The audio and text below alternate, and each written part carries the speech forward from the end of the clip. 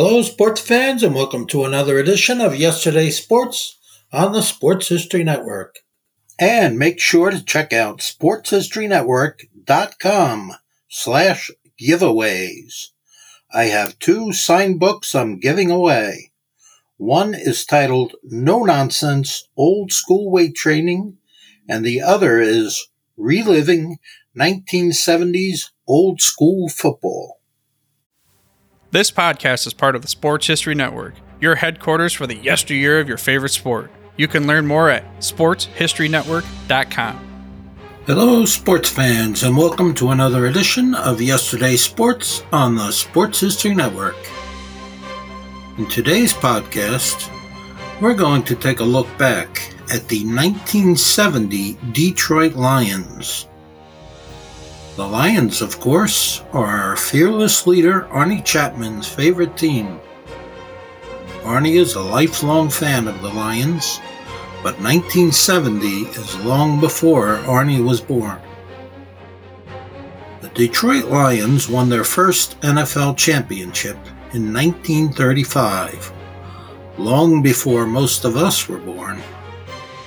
They defeated the New York Giants 26-7. But Lions fans didn't have much to brag about again until 1952, when they won their second NFL title. They played in 3 more championship games over the next 5 years, winning 2. After losing seasons in 1958 and 1959, the team returned to the winning track from 1960 to 1962, having one of their best seasons in 1962. But their 11-3 record that season was only good enough for second place in the Western Division, as the Green Bay Packers went 13-1, their one loss coming at the hands of the Lions. From 1963 to 1968, the Lions' overall record was a dismal 31 wins, 44 losses, and 9 ties. But Lions fans had high hopes for the 1970 season after the team finished the 1969 season in second place with a 9-4-1 record. It looked like they had good reason to have such high hopes after they outscored their first 2 opponents by a total of 78-3. In their first game against the Packers, they gained 266 yards rushing, while holding Green Bay to just 50 yards rushing and only 5 first downs. In Week 2, the Lions defense, led by Hall of Fame defensive tackle Alex Karras, held the Cincinnati Bengals to 140 total yards and 6 first downs. The Lions defense continued to impress in a Week 3 win over the Bears, holding Chicago to 38 yards rushing and only 8 first downs.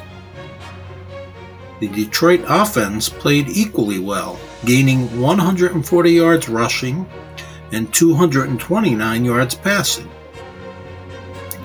The Lions outscored their opponents in their first 3 games by a whopping 106-17 score. But the team came crashing back down to earth in Week 4 at RFK Stadium, losing 31-10 to the Redskins. The Lions defense, which had played so brilliantly in their first 3 games, got torched by quarterback Sonny Jurgensen, who passed for 225 yards and 3 touchdowns. Redskins running back Larry Brown ran for 101 yards. But the Lions came back strong in a Week 5 win over the Browns, forcing 6 turnovers and walking away with a 41-24 win. Receiver Larry Walton had a big game, catching 4 passes for 158 yards and 2 touchdowns. The Lions upped their record to 5-1 with a 16-10 victory over the Bears in Week 6. The Bears outgained the Lions 310 yards to 187, but they committed 7 turnovers. The Lions' defensive backs had a tough day as Bears receiver George Farmer caught 6 passes for 147 yards. A Week 7 matchup with the Vikings, also 5-1, would break the tie for first place in the Central Division. The Vikings won 30-17 as the Purple People Eaters held the Lions to only 68 yards rushing. The following week, the Lions traveled to New Orleans to play the Saints. Despite having committed 6 turnovers, the Lions led 17-16 with only seconds remaining in the game. But Saints kicker Tom Dempsey booted an NFL record 63-yard field goal to give his team the win, 19-17. Week 9 was a rematch with the Vikings. The Lions' defense held the Vikings' ground game to only 85 yards, but they gave up 228 yards through the air and lost their 3rd game in a row. Lions fans' high hopes for a championship season were beginning to dwindle. Part of the problem was that coach Joe Schmidt couldn't seem to decide on a starting quarterback.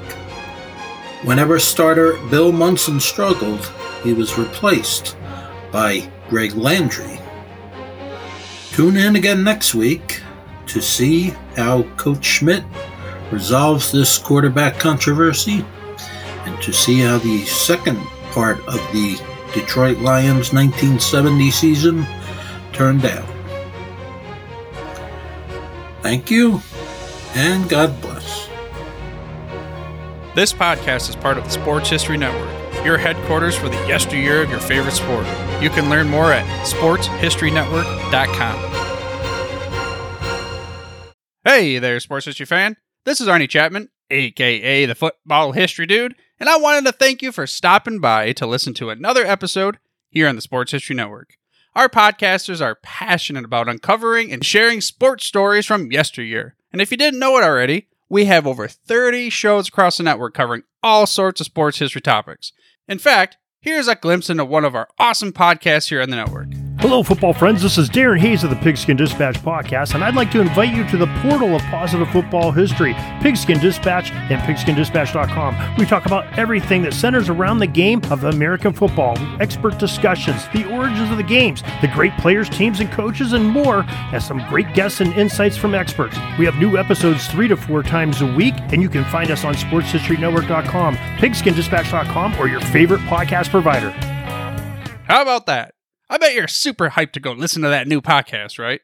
Well, to learn about this show and all the other podcasts on the network, head over to sportshistorynetwork.com/podcasts. Again, that's sportshistorynetwork.com/podcasts. Head over there today to find your next favorite sports history podcast.